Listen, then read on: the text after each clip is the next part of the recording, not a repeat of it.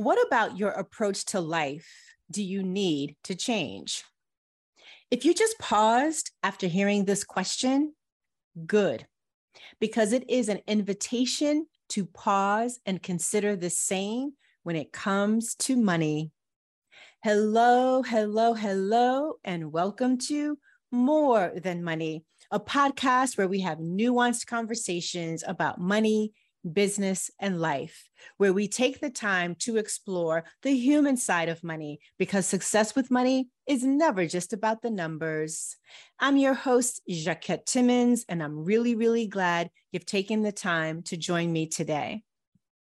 Before we dive into today's episode, I wanted to give you an update and let you know that my coaching spots for July are booked. But if you're interested in possibly getting started in August, well, then let's talk. As you may have heard me say, when I work with my clients, I am deeply invested in helping you get better at running the business of what you do. That tends to look a lot like helping you gain more insight about what's working and what isn't with your business model, your sales process, your pricing strategy, helping you to enhance your decision-making skills, and helping you to cultivate a process for applying your learnings from our coaching engagement so that you make business decisions that center the health of your personal finances. And that's just to name a few. My goal is to co-create with you a roadmap so that you are more successful, profitable, and not broke. Not broke financially, not broke energetically, and not broke creatively. If you'd like to chat about what this may look like for you and your business, then let's schedule a discovery call and see if there's a fit. Send me a DM on IG. Let me know you want to schedule a discovery call, and we'll get things going and take things from there. Now, let's dive into today's show. Jean-Paul Sartre, I believe I am saying his name correctly, French novelist, playwright, and philosopher, said, "Man is nothing other than his own project." When I first read those words many years ago, all I could say was, oof, ain't that the truth? Because this adulting thing, it is not easy. It's not easy if for no other reason than the fact that so much of doing it well requires that you and I have to learn on the job. Case in point, developing your approach to life. You have a particular way of living your life.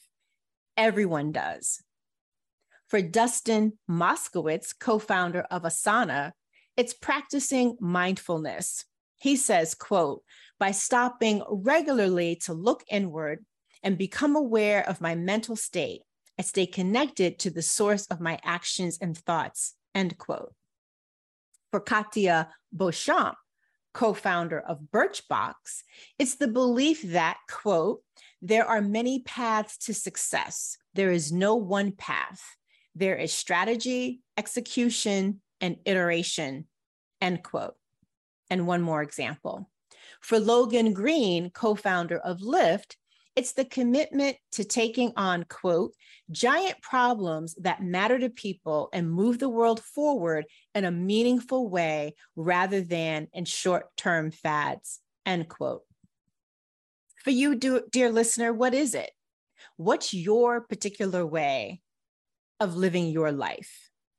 Even if you can't describe it as succinctly as the examples I've just shared, whatever your approach to life, it represents your philosophy of life.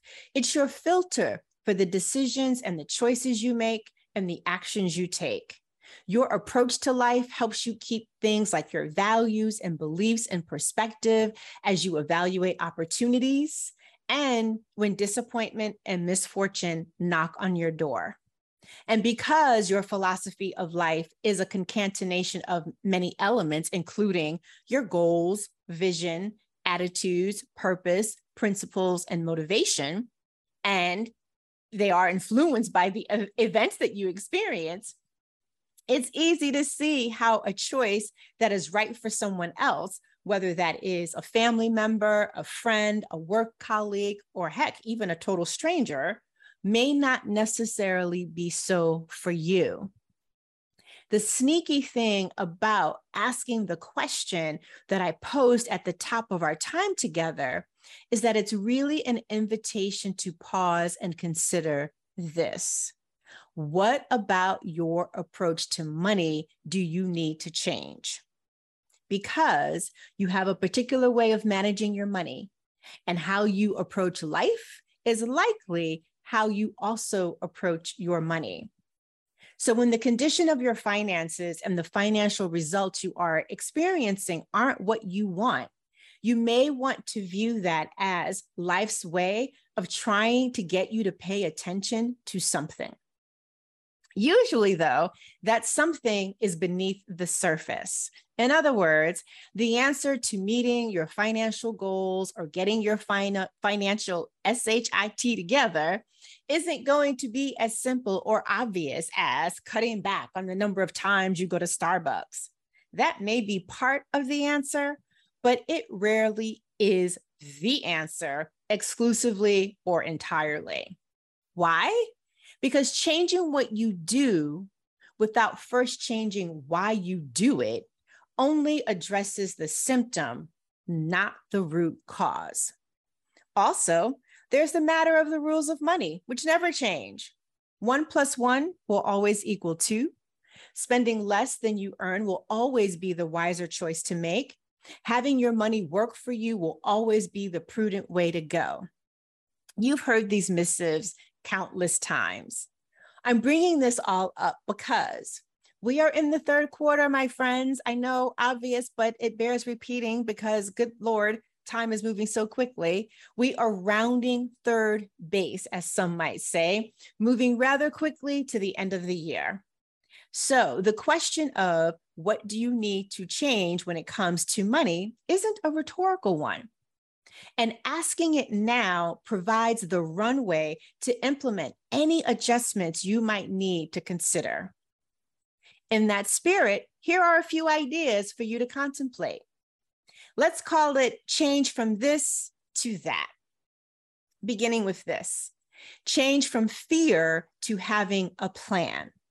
When you reflect back on the year thus far, how many of your decisions were made from a place of fear and worry about what could go wrong because of what has gone wrong in the past? Actions based on a plan is the best way to quiet down the fear gremlins.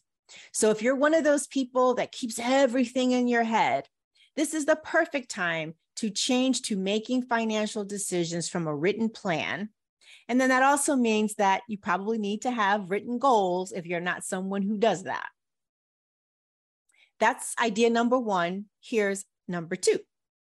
Change from doing it alone to working with a financial professional and partner. Everyone has the ability to manage their money on their own. You can Google an answer to almost any and every financial question that you have. And now there are even apps to help with tracking, saving, investing, and even with estate planning. There are more apps today in 2022 than existed in 2008, as an example. But personalizing the information you find online, that is a completely different story, as is turning that information into valuable insight. And this is where partnering with a financial professional can prove to be a really smart next move. On to suggestion number three. Change the story you tell others and yourself. Almost everyone operates with subconscious beliefs about money. Perhaps you believe there's never enough money, or that it's difficult to make money, or to keep money. Or maybe you feel guilty about the money you have or about a financial mistake. In order to have a more positive experience with money, you'll need to make peace with the events and the people, including yourself, that have influenced your beliefs in a negative way. You'll also need to change how you describe money's impact on your life and spend more time focusing on your strengths and the good experiences that you've had with money. Though not in some Pollyannish sort of way, but more like taking deliberate actions that accompany your words, because there's no denying the power of your words, especially where money is concerned. It's one of the many reasons why in the intro and every opportunity I get, I emphasize over and over and over that money is never just about the numbers. Psychology, emotions, and habits play a crucial role in how you think about money. They influence the degree to which you feel confident and in control. They determine whether you mostly deal with money when it's a headache because something has gone wrong, or if you adopt a more proactive approach. Sure, going beyond the numbers requires doing deeper work, but in the long run, it is what reduces and mitigates any stress or anxiety you may have about the money moves you're currently making or need to be prepared to make. And guess what? Turns out that going deeper may be just what you need to do to either stay on track with the momentum you've created thus far, or to give you the headwind to help you to catch up to where it is that you want to be so that you can finish the year strong. Well, that is it for today's episode. As always, thank you for listening all the way until the end. If today's episode sparked an aha or reflection, I'd love to hear more. So please send me a DM on Instagram. If you'd like to show appreciation for this podcast or perhaps this particular episode, please share it so we can reach more people. If you are on Apple Podcasts, please take a moment to leave a rating and a review because we do read them. And if you'd like to buy me a coffee, here's how you can do that. buymeacoffee.com/Jaquette. Again, buymeacoffee.com/Jaquette. Thank you so much for joining and listening today. I'll be back next week. I hope you will too. Until then, remember, it's about more than money.